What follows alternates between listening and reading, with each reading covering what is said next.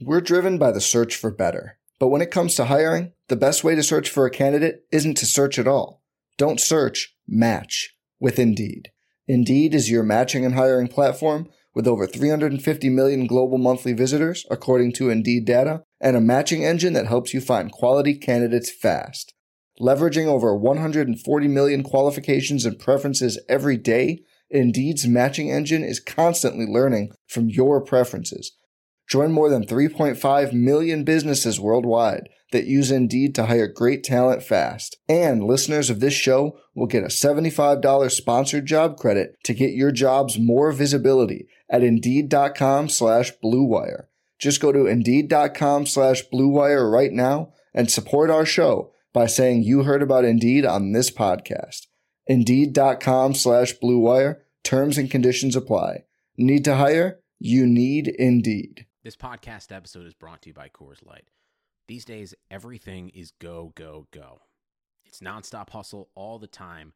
Work, friends, family, expect you to be on 24/7. Well, sometimes you just need to reach for a Coors Light because it's made to chill. Coors Light is cold lagered, cold filtered, and cold packaged. It's as crisp and refreshing as the Colorado Rockies. It is literally made to chill.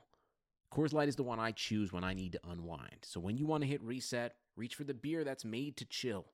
Get Coors Light in the new look delivered straight to your door with Drizzly or Instacart. Celebrate responsibly. Coors Brewing Company, Golden, Colorado. The NBA is back. Where else can you get this type of drama? Where else does history hang from the rafters? Jaylen Brown throws it down. Where else is your own city home to your biggest rival? The battle of the lane is real, people. And 30 feet is still in range. Curry knocks it down. Where else can a city this loud be this slept on? Let's get it out of here. Where else is history still in the making? Oh, my goodness. Where else? The NBA, only here. Season begins December 22nd on ABC, ESPN, TNT, and NBA TV.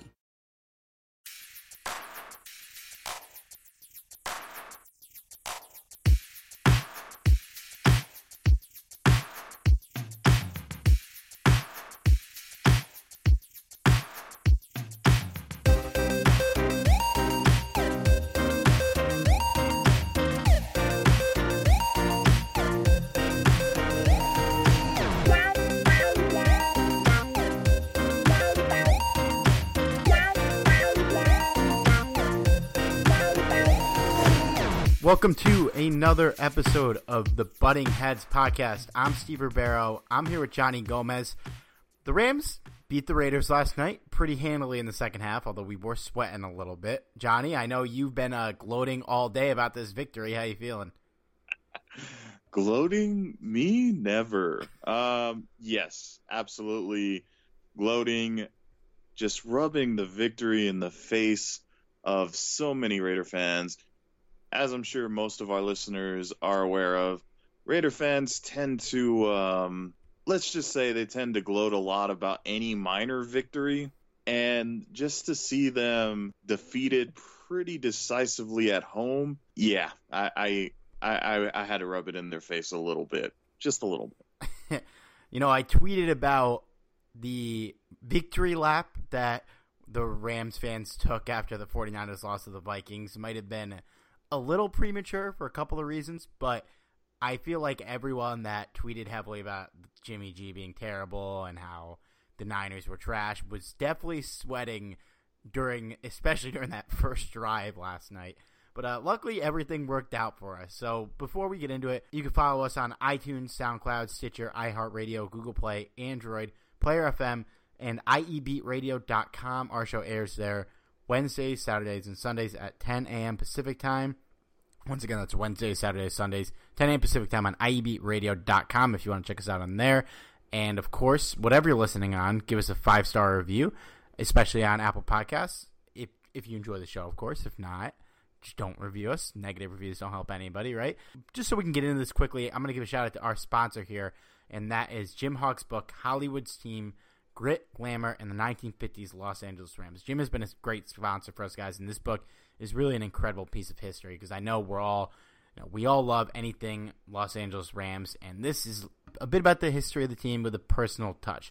This book tells the story of the 1950s Rams through the lens of Jim's dad, John, who played offensive lineman for this team from 1953 to 1957. It's a son story of his father and the team he played for in the era of glitz, glamour, and future Hall of Famer. Guys you can learn about in this book include Norm Van Brocklin, Tom Fears, Crazy Like Hirsch, Les Richter, and anyone else that played through the story spanning the 1950s Los Angeles Rams. You can find Hawk's book online at HollywoodSteam.com and on Twitter at Hollywood's Team. Just give them a follow there. It's available in both hardback and electronic form at Amazon and Barnes & Noble. You can also find Hollywood's Team through various other booksellers on the internet. Guys, I really recommend this book. It's worth every penny for any Rams fan out there, but it's also just a great story about a person's father and the legacy he left behind. And guys, trust me, it's Hollywood's Team, Grit, Glamour, and the 1950s Los Angeles Rams by Jim Huck. It's worth your time. All right.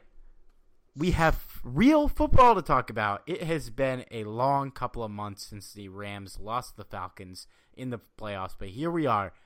33-13 win for the Rams. It was an ugly first half, but Wade Phillips, the king of the second half adjustments, turned it around. So, Johnny, let me get your instant reaction to this one.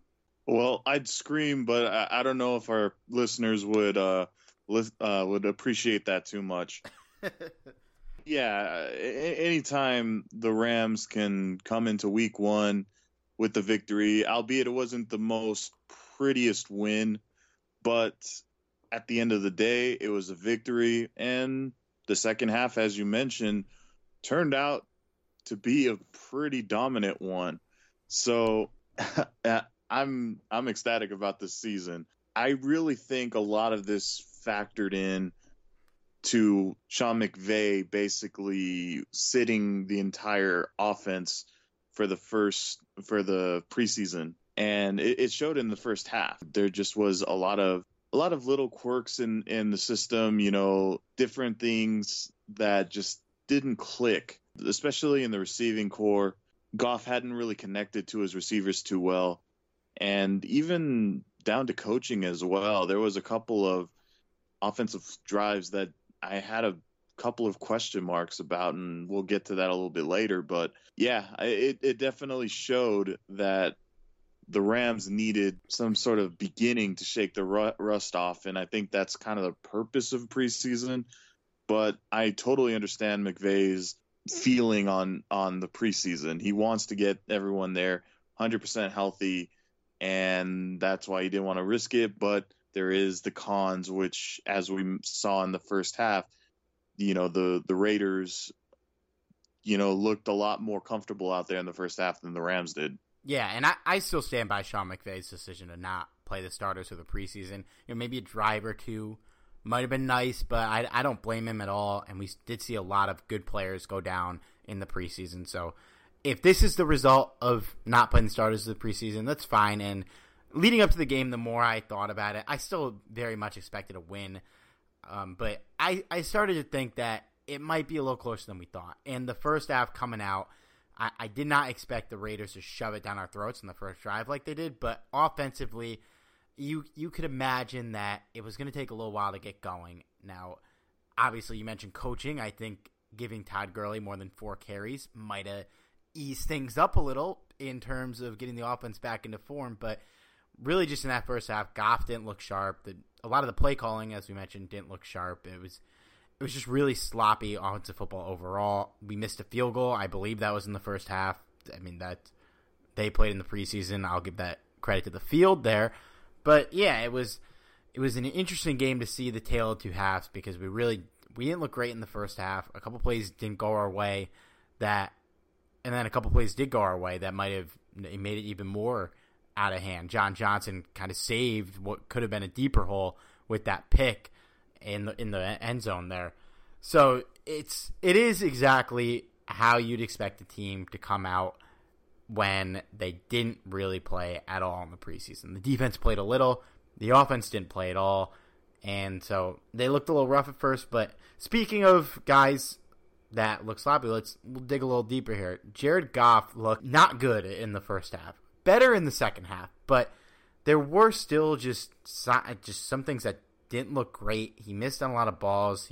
Some of the passes he threw in the red zone, I wasn't a fan of.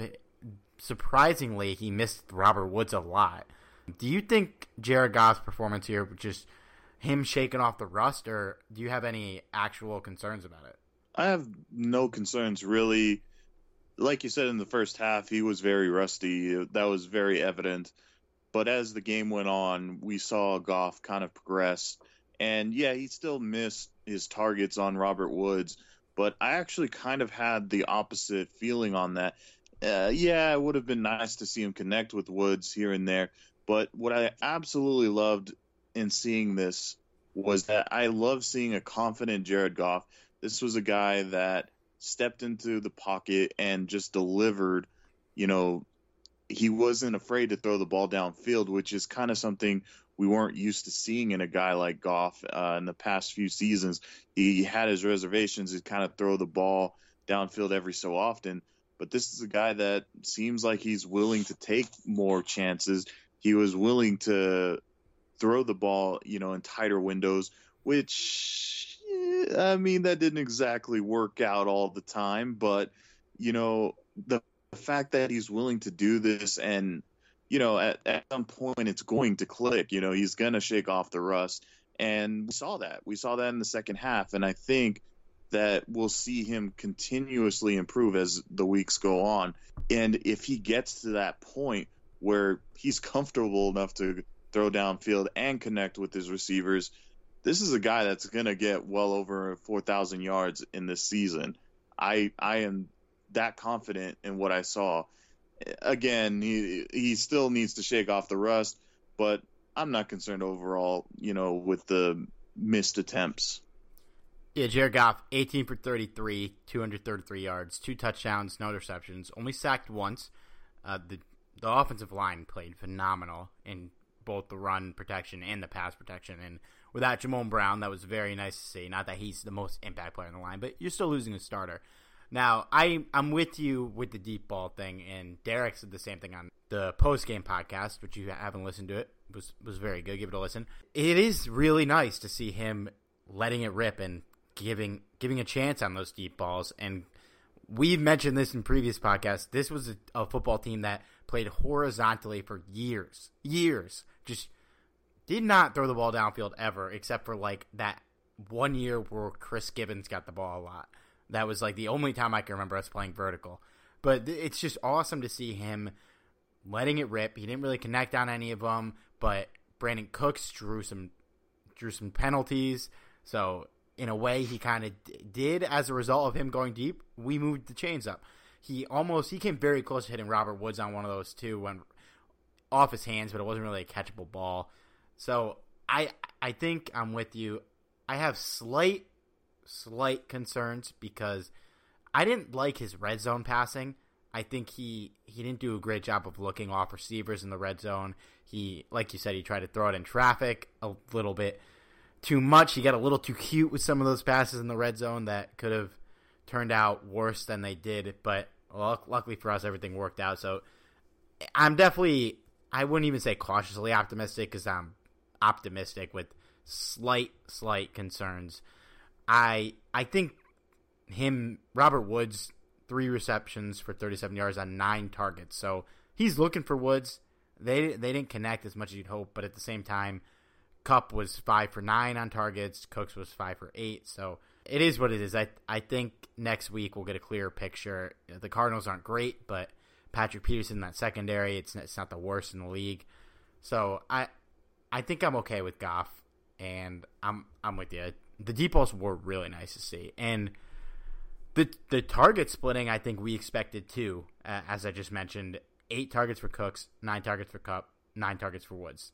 Everyone's going to get the ball.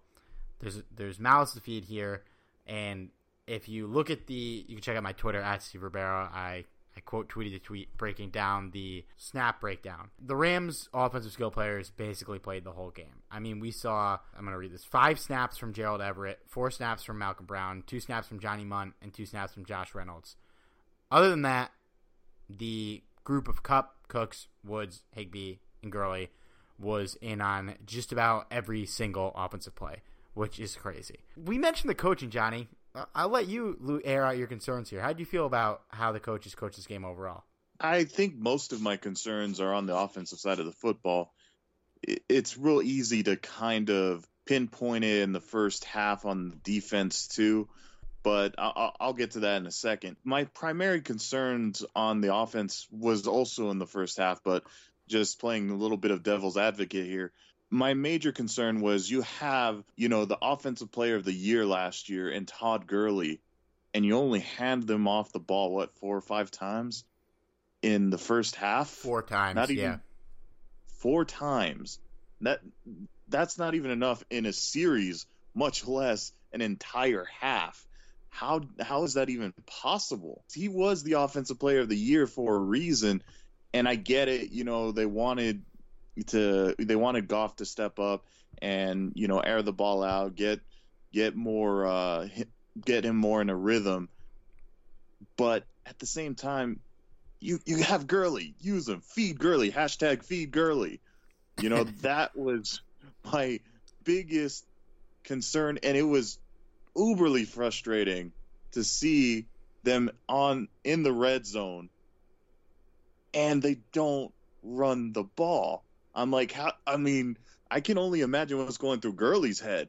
He's like, okay, I'm right here. At least throw the ball to me, And that's what was so frustrating, because the Rams have this extremely talented running back, but refused to use him in the first half. That kind of switched over in the second half. I think McVay kind of readjusted the offense there and said, oh, yeah, that's right. We do have that, all-pro running back on our team after all. Let's use him. And he was given the ball 15 more times in the second half. So, yeah, in the end, I have to say that the coaching in the first half did concern me.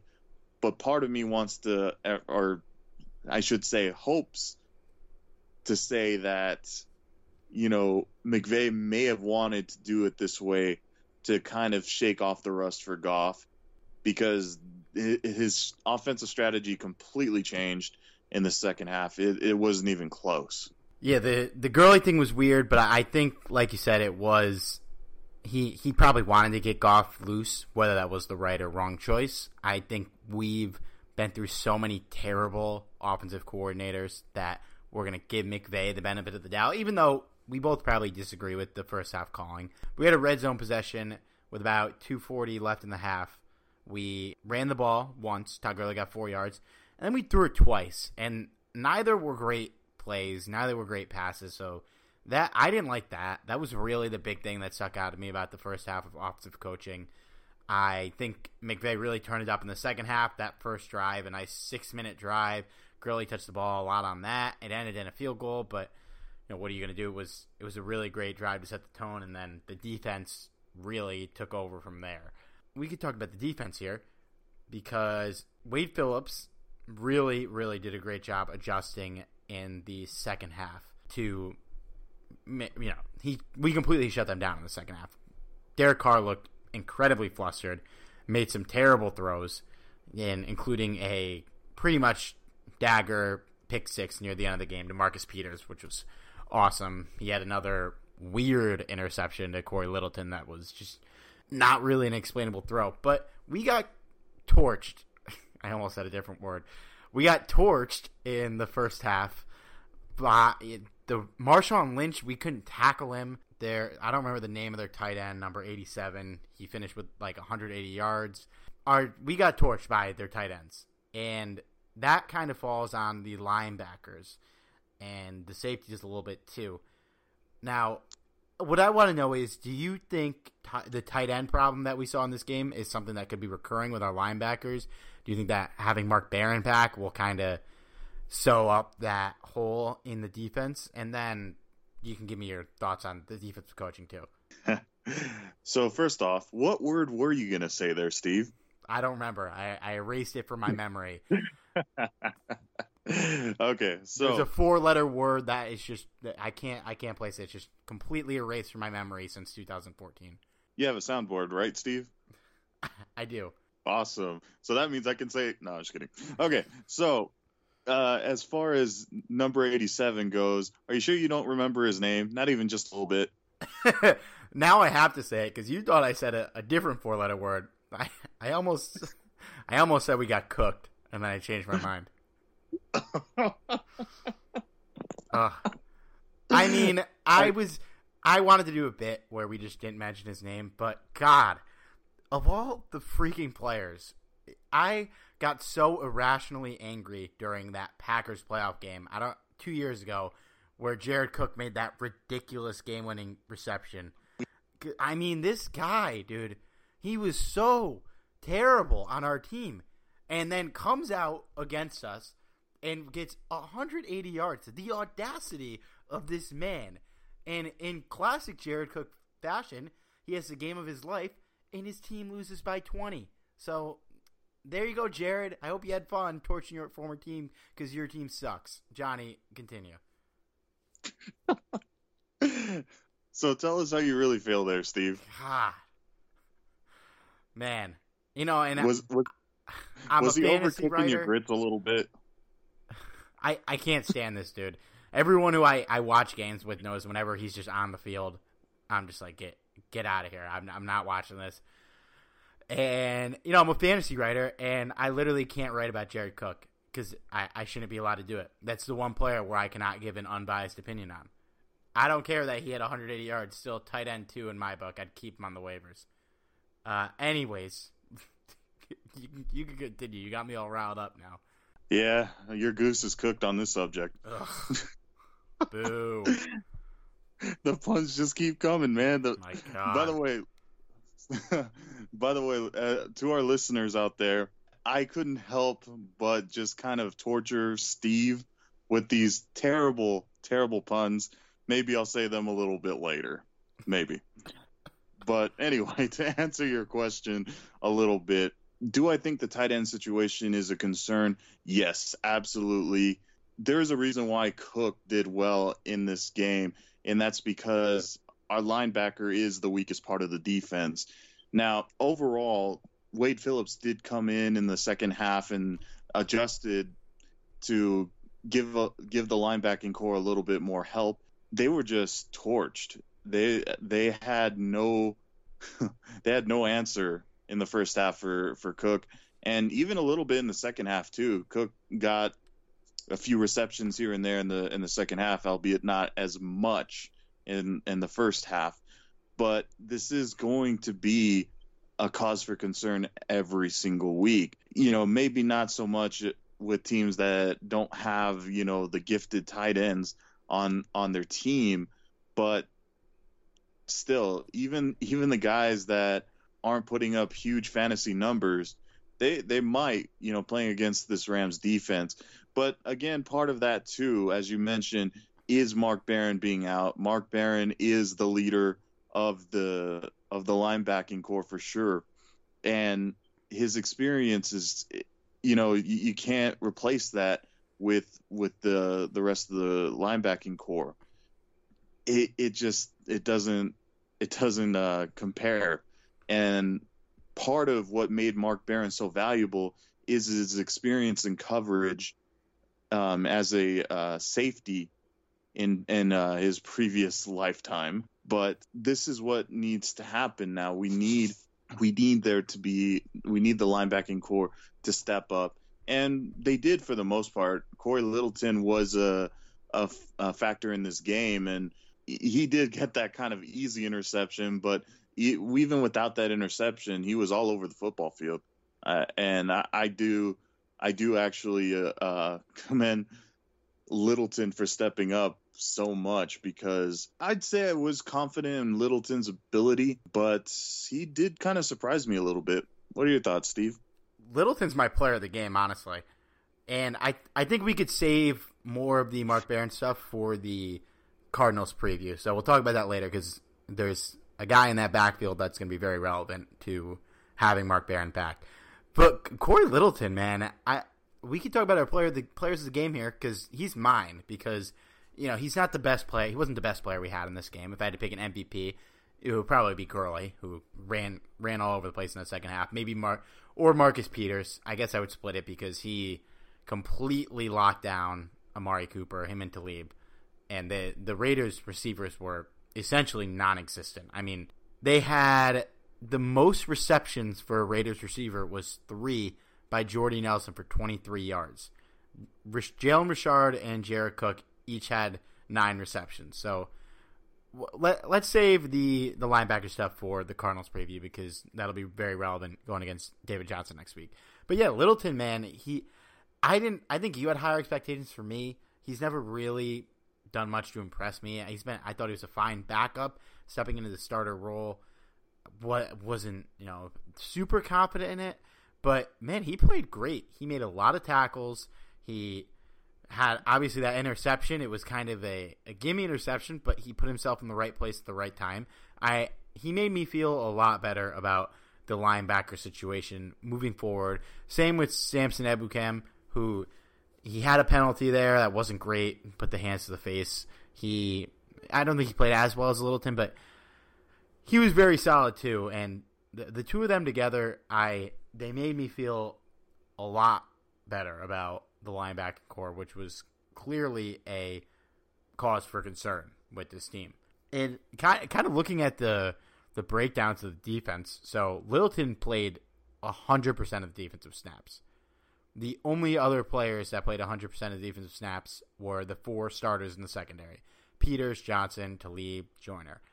The next highest linebacker was Ebukam with 77% of the snaps, Ramek Wilson 47, and they actually gave Christian 53% of the snaps, which I thought was pretty surprising. But yeah, Corey Littleton really stepped up. Johnny, who's your player of the game?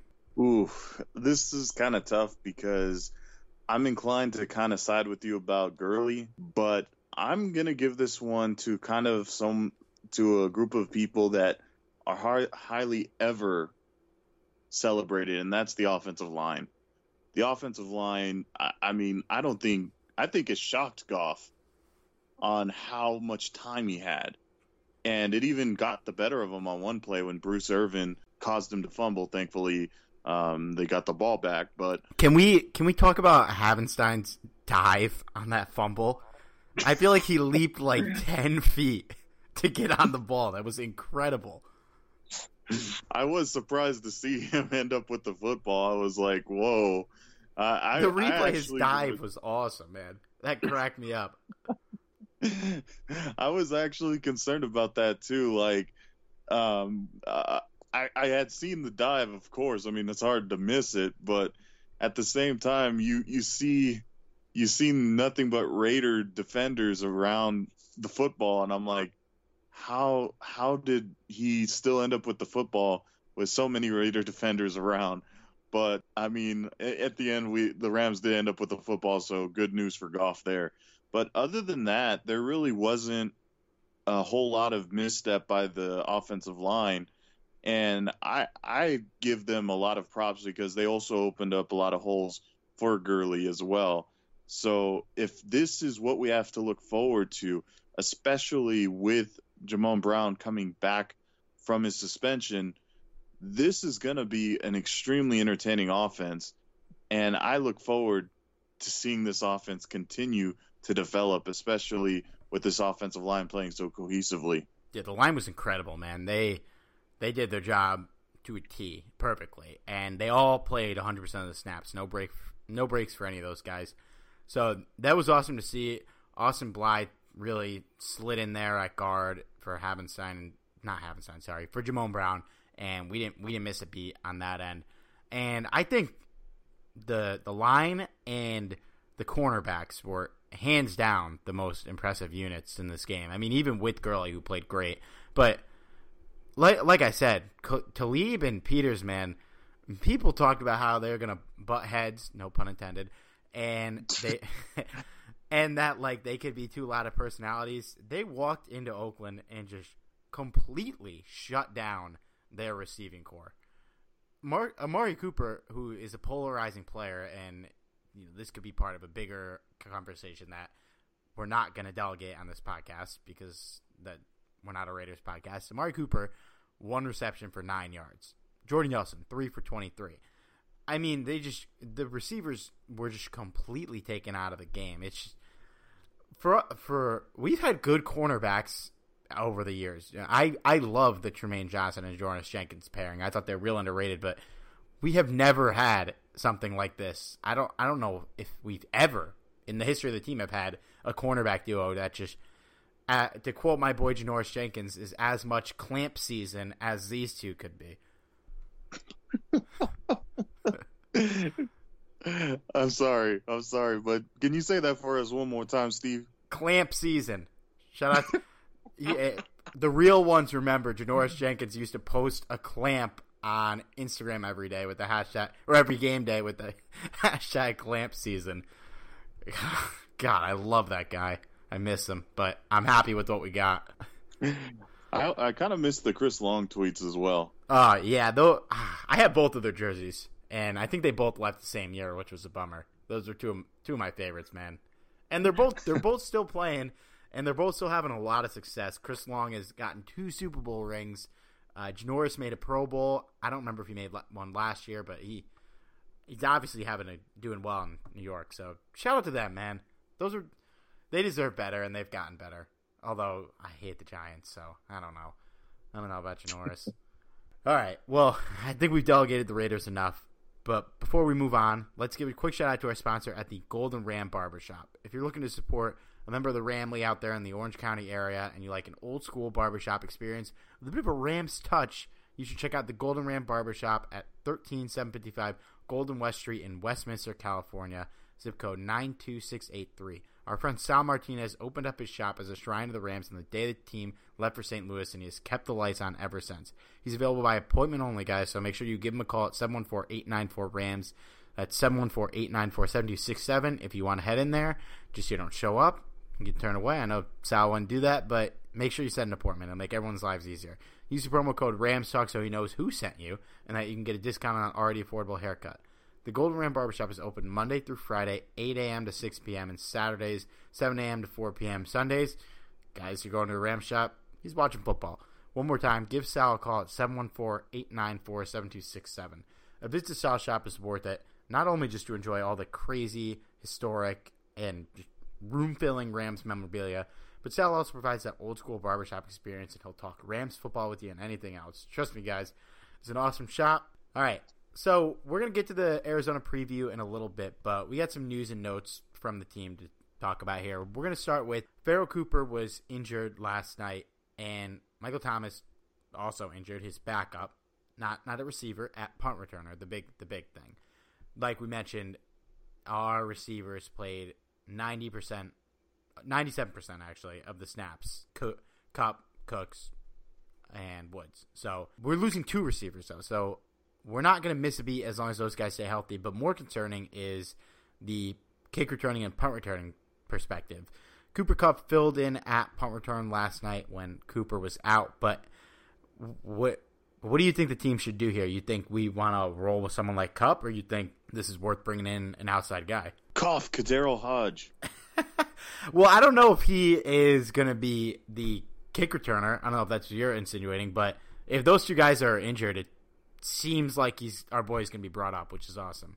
Yeah, I would hope that Hodge would get a shot here. I know he wasn't exactly the target here, but I would like to kind of keep Cooper Kupp out of it just because I feel like his value as a start, he's not technically a starter, I guess, but I feel like he has more value as, a receiver than as a special teams guy. I don't really want to put him in a situation where he might get hurt, playing in the special teams, because even though Kupp did kind of have a tough first half, he bounced back, and this is a guy that can be very valuable to this offense. But if it comes down to it, just depending on how long, Thomas can come back at least, you might need to put Kupp there. They could try and bring somebody in, but I would try and roll with Hodge at least attempt it. And if they're not confident with Hodge to take on that role, they may have to bring in somebody else. They may have to see what's available in free agency. I highly doubt a trade would happen so early in the season. Yeah, and this could be, I haven't dug in too deep on the waiver wire in terms of kick returners, But you got to think that there's a specialist out there that you can get. Maybe they throw, I don't know, even on this roster because Cooper and Thomas have been handling the duties pretty much full time. I think Kadero Hodge kind of has the player type to be able to do it, but like I said, I really have no idea. Maybe one of the running backs, maybe that's how you try and get John Kelly involved or something like that. I don't know. So it would be a little bit early for a trade, but then again, and I'll mention this briefly now, Mark Barron and Matt Longacre both took pay cuts recently that cleared up $2 million more in cap space. So we actually have $9 million in cap space for this year.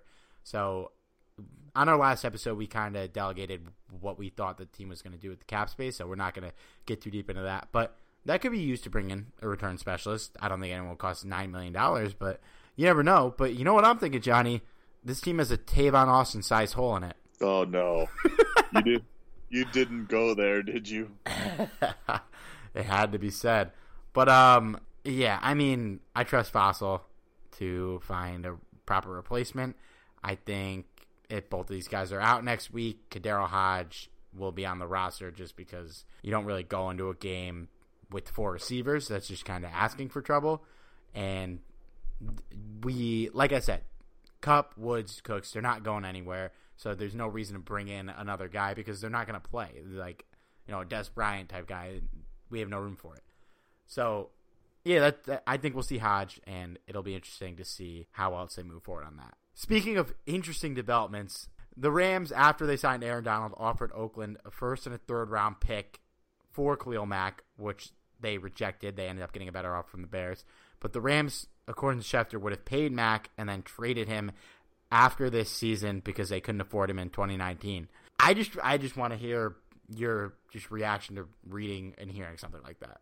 I mean, I would have loved to seen that happen.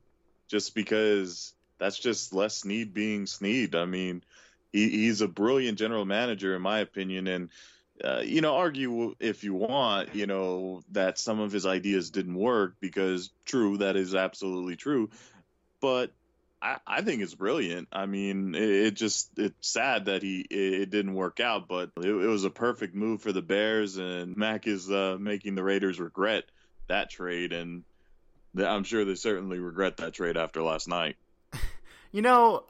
I'm not ready to say that they regret it because it's too early until we see how the picks turn out. And obviously he's better than most of the NFL, but I don't know. The whole situation was so weird. I don't think they regret it because they didn't really try to keep him, but who knows? Now, having Mack on our team would have been unbelievable. And it's just it would have been such a creative move to bring him in, trade some heavy draft picks, but you add Khalil Mack to the Rams, you are the hands down favorite for the Super Bowl. We're in the conversation now, but you put Khalil Mack on this team, it's said and done. The Rams will be the favorite to go to the Super Bowl, and that's an all-in mentality you would want to go for. Now, we would have no picks on the first 2 days of the draft, which wouldn't be ideal, but we haven't really had them in recent years anyways, and look how it's worked out. And then it is crazy to see that they would have traded him in 2019 because I think they would have been able to afford him next year. Long term, they wouldn't have. And I have a piece coming out on Rams Talk soon breaking down the cap situation next year and in the next couple of years, so you can kind of figure out why after next year they would not have room for him. It's going to get a little murky. But, yeah, I just like seeing Snead doing stuff like this. And I know you said some of his stuff didn't work out. He's had some bad draft picks, but I feel like every acquisition he made that didn't reek of Jeff Fisher, i.e. Jared Cook and Cortland Finnegan, and who's the cornerback we talked about last time? Oh, man, you're going to make me dig that up again? Oh, my God. Whatever. Cody Sensabaugh. Okay, Cody Sensabaugh. Anyways. I think his track record, he's been hit or miss on draft picks, but I think bringing in talent from the outside wise, it's been former Fisher guys, and then it's been moves that have, for the most part, worked out. So, there you go. Let's touch on this briefly. The Rams team captains that they were not announced when we did our last show. Johnny Hekker, Todd Gurley, Jared Goff, Andrew Whitworth, Michael Brockers, and Aqib Talib. The 3 defensive captains from last season, which were Connor Barwin, Alec Ogletree, and Tremaine Johnson, are no longer on the team. And Aaron Donald hasn't been a captain for the last 2 years because he hasn't shown up until like days before the season starts. So I was really happy to see Michael Brockers in here. He's been with the team for a while. He's been a starter on the team, I believe, every year he's been here. And it's really nice to see him get his due. That's a well-deserved C-patch for him. Aqib Talib, not a surprise. He's a vet. He's the leadership on this defense. Andrew Whitworth, Todd Gurley, Johnny Hekker, returning captains. Johnny Hecker's been a captain for a ridiculously long time, which is awesome to see. And Jared Goff getting his first C-patch in his third season. He's a leader on this team, and I think he deserved it. How do you feel about these caps? Well, going down the list, Johnny Hekker, who was Steve's preferred backup quarterback, Johnny Hekker is by far the best punter in football, so no surprise there. Todd Gurley, feed Gurley. Even right now, feed Gurley. Jared Goff, who has actually stepped up in the past season, and I see him becoming a leader before our eyes, which it was a little cloudy at first, but now it's starting to be that he's starting to fulfill his number one starting role and live up to his number one overall draft pick. Andrew Whitworth, if without him, I'm not sure this offensive line is as good as it is, and I'm not sure if Goff even progresses as much as he has without Whitworth. He's the true veteran on the team. Heck, he's even older than our head coach. Yeah. And then Brockers, I've been a huge fan of Brockers since we brought him in. I've done a couple of different pieces on him. Michael Brockers is literally the unsung hero on defense. His job is literally to make everyone better on defense, and still he manages to bring in some tackles here and there and a couple of sacks here and there. So I thought it was kudos to make him a captain. And then, of course, Aqib Talib with a guy that plays as big as his mouth. Yeah, you need to make him a leader as well. Whitworth was responsible for almost as responsible as Sean McVay was for turning around the team last year. You bring in a guy like that, he's a vet. He just completely changes the culture of the offensive line, and it's good to see his due. And Talib might be doing that with the cornerbacks right now, but not that needed a huge culture change. And you mentioned Johnny Hekker being the backup quarterback. I just want to say this, all right? Because you mentioned this to me when we were texting today about Jared Cook. I don't hate Sean Mannion. I just don't think he's that good of a quarterback. If we had a second-string quarterback that wasn't him and we kept him around as a third-string or whatever, he seems by all accounts a good guy, good locker room presence. Jared Cook, not a good locker room presence, didn't try. He, as one of our friends on Rams Twitter, Austin Regier, was so pleasant to remind me today, shoved Austin Davis on the sidelines during a game, which I brought back some dark memories of. Another reason why I don't like this dude, but worst Ram in history, Jared Cook. Congratulations, buddy. All right. Before we move on to a preview against one of our division rivals, guys, I know summer's coming to an end, but luckily for you guys out in Southern California, there's never a bad time to take care of your pool. If you want to remodel, resurface, or get a pool, and why not? It's never too late.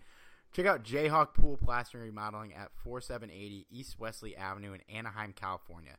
Jayhawk Pool Plastering and Remodeling serves Orange County in the Southland and is run by Jayhawk, the eldest son of former Ram John Hawk. He built his business from the mantra of fantastic results and amazing customer service. Head on over to his website at jayhawkpools.com and take a look at their work. You can see the quality in their finishes and testimonies provided by happy customers. If you're looking to remodel, resurface, or even put in a new pool, give Jayhawk a call at 714-695-0700. Again, that's 714-695-0700. If you prefer to email them, you can hit up info@jayhawkpools.com. Guys, this is a great opportunity to support our podcast, support one of the members of the Ramley, and a guy who's been a great sponsor for us. So if you live out there in the area, give Jayhawk Pool Plastering and Remodeling a call. You'll be happy you did. All right. This week, we have the Arizona Cardinals, a division rival who in week one looked horrible. Sam Bradford, one of our guys, former Rams quarterback, no hard blood, looked terrible. The offense, horrible. Larry Fitzgerald, 7 receptions, 76 yards. Hey, that's not bad. David Johnson, he found the end zone. He put up about 67 total yards. Now, before we get into the minutia of this matchup and what Arizona could potentially do to exploit us, on a scale of 1 to 10, how concerned are you about this game? -10? Yeah. Considering, okay, I do respect the NFC West teams just because right now the Rams are the team to beat. I mean, they're the only team in the West with the victory. Yep. So they're the team to beat right now. So the Cardinals are going to play lights out, or at least try to. That being said, I consider the Raiders a much bigger threat than the Arizona Cardinals, especially after what we saw in week 1. There's nothing there at all. I mean, are you concerned at all, Steve? No, I'm not going to go -10. I'll give it a 1 because trap games happen in the NFL. Strange things happen. I don't want us to look past this team because this is a game we need to win because we're going to have games that we would like some leeway to lose when we play some better teams. We should not lose to the Cardinals. By all accounts, from what I've heard, Sam Bradford looked scared. He didn't look like he was ready to play. And if you're scared going against the Washington defense, you're going up against a guy who has admittedly said on the record multiple times that the quarterback he tries to beat up the most is Sam Bradford because some team decided to draft Sam Bradford #1 overall ahead of Ndamukong Suh. Now, I don't remember what team that was, but somebody did it back in 2010, and that resulted in losing to Clipboard Jesus in the playoffs. But I'm not really concerned about this game overall, but there are factors of it that concern me because, and we alluded that we're going to come back to this, the Raiders, 18 receptions between Jalen Richard and Jared Cook.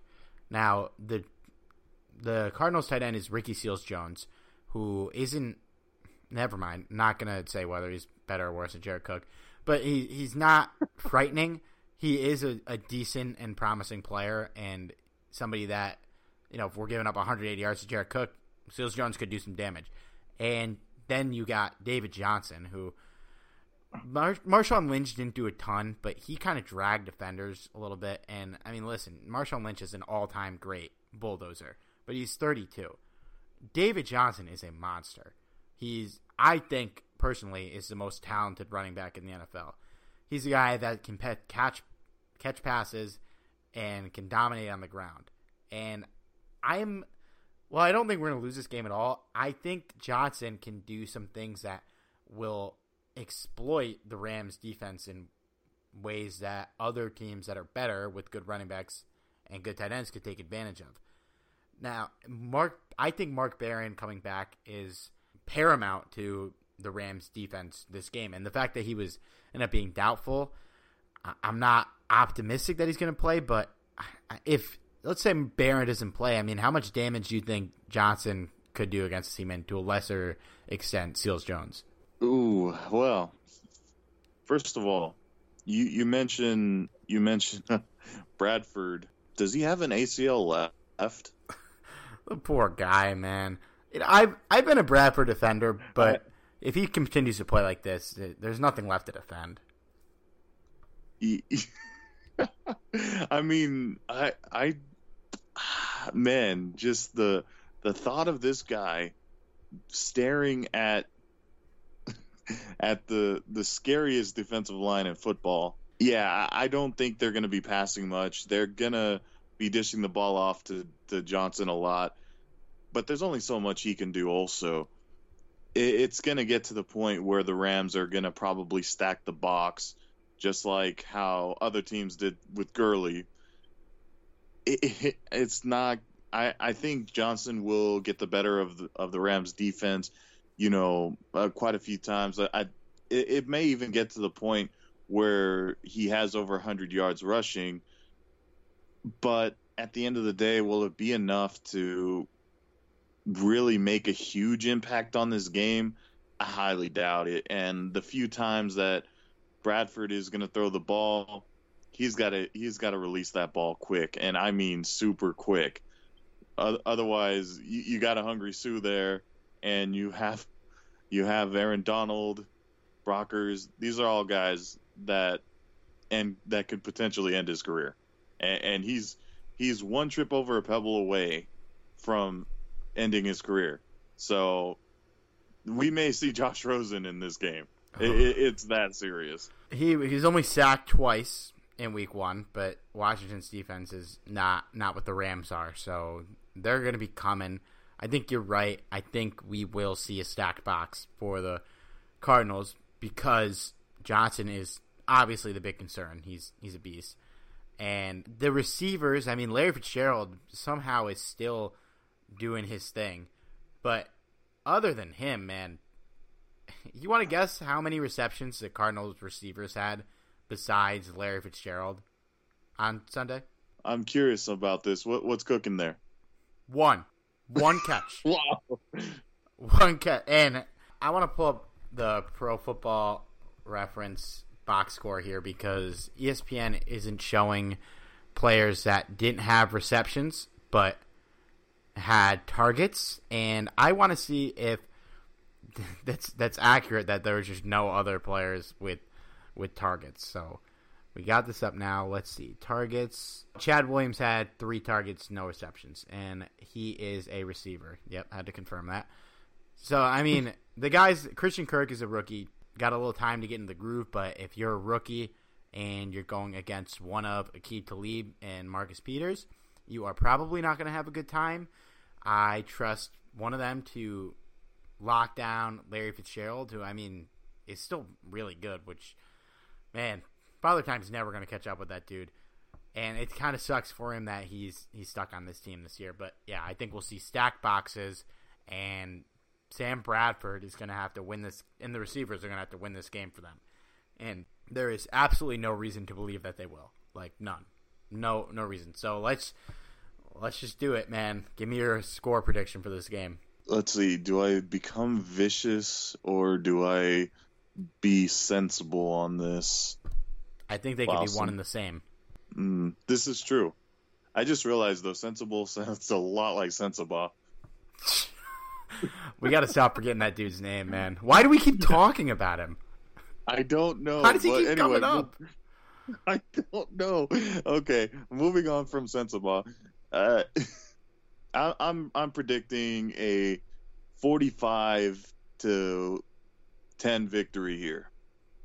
I'm gonna go 37-14, and I hate predicting blowouts. And as a concerned fantasy owner, I hope David Johnson scores those 2 touchdowns in my prediction, please. But yeah, this should be well in hand. The Rams have shaken off their rust, and it's a division game, so it wouldn't shock me if it was closer. It would shock me if we lost, but if it's a little closer than that, if Sam Bradford kind of gets his mojo back, whichever's left, I still feel like there's a good quarterback in there somewhere. But when you average 4.5 yards per pass, that just kind of sums up Sam Bradford's career, man. Right there. Right there. All right. You got any parting thoughts? Anything you're looking for this game on the Rams side? Just that if they score a touchdown at all, I hope it's to Larry Fitzgerald because he's on my fantasy team. I don't think I'm going to start Fitzgerald. I don't think I am. No, but the one league I own Fitzgerald in, I'm lucky enough to have backups that I could play because I think in the same league I started Amari Cooper last week, and Marcus Peters, I won that matchup somehow anyways. But Marcus Peters not really a guy I'm going to be willing to play receivers against. And now there are matchup-proof players, as we saw with Odell Beckham this week. You know, when we play, who are the better receivers we play? I'm trying to think. Who do we play in the AFC West? Yep. I don't know. Not much to speak of there. We don't play Hopkins. We don't play Odell. We don't play Julio. We don't play Antonio Brown. So we'll have to discuss that on a later date when we play like Stephon Diggs or guys in that tier receiver. But yeah, man. For me on the Rams side, I'm looking for some more polish from Jared Goff. I want to see him play a little better, connect with the receivers a little more. I'm happy with the performance we got, but I can see it a little more cleaner. Maybe a little better red zone play calling from McVay, but he will always have my full trust until we have reason to believe otherwise. But yeah, and then if Mark Barron doesn't play, I really want to see how we go about guarding David Johnson in the passing game. That's another thing to watch for. But yeah, we should be 2-0 next week, right? If we're not 2-0, I am going to be severely disappointed, and I will never hear the end of it. Probably from Raider fans. Or Niner fans, man. Rams Twitter, I don't know. I know you probably didn't look. They were on another level, just ripping apart Garoppolo after that week 1. But like I tweeted that we got flat out. I tweeted we got absolutely embarrassed by the Vikings last year and that we shouldn't be taking a victory lap over this. And people were quick to point out that maybe we didn't get absolutely embarrassed, and maybe absolutely was a stretch, but we did get embarrassed by the Vikings last year. We did absolutely nothing on offense in the second half. Let's not act like it was a close game in score, but watching that game, I never felt like we were going to win after like the second drive. But Garoppolo goes against the Lions this week, who got torched by Sam Darnold. So if they play bad this week, we could throw a freaking parade, man. All right, then's the time to be petty. Man, Jimmy G. Okay, no Fantasy 5 this week. I figured we'd have a lot of football to talk, and we did. But if you have any fantasy questions or concerns, you can find me on Twitter at Steve Ribeiro. Feel free to reach out with anything. You can follow Rams Talk on Twitter at Talk Rams. If you want to get ready for Johnny's inevitable return to Twitter, you can follow him at Johnny506. If you want to follow us on Facebook, facebook.com/Rams Talk. Find the Rams Talk room on there. That's where we talk to our friends. That's where you can find all our content. I'm not sure if it's going to come out this week, but be on the lookout for my piece on the Rams salary cap. It's going to be a big one. It's definitely some good lunchtime reading. I broke down the cap scenarios that we could potentially have next year, and then 2020 and beyond that once we have to deal with Jared Goff. So would appreciate feedback on that whenever that comes out. We'll tweet out the link. And don't forget to find us on iTunes, Stitcher, SoundCloud, iHeartRadio, Android, Google Play, Player FM, and IEB Radio. All right. For Johnny Gomez, this is Steve Ribeiro. We'll talk to you guys soon.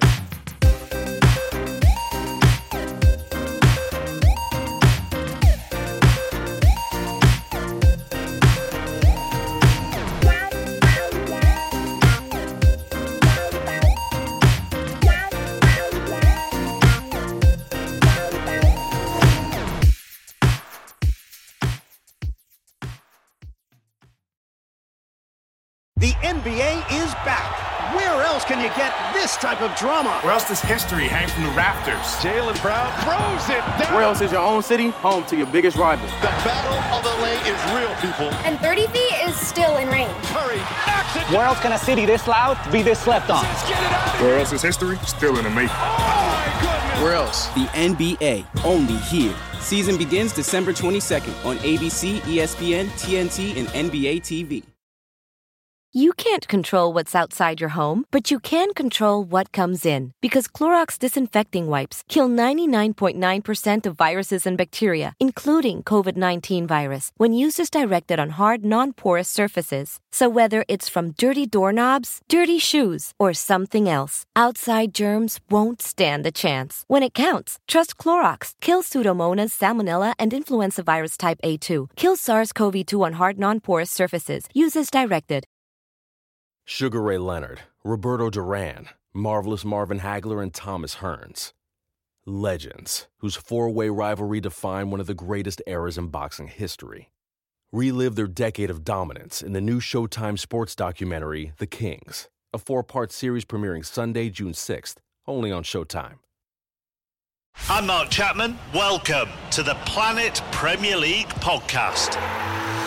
Each week, Cesc Fabregas, Nader Manua and myself talk all things Premier League. As a player, you don't have time to talk. No. You don't have time to make a plan. You just need to deal with wave after wave after wave. We watched Coach Carter, and he said, afterwards, the game's just about doing this for your teammates. And I remember looking around halfway through the film and half the squad was asleep. Planet Premier League. Listen wherever you get your podcasts.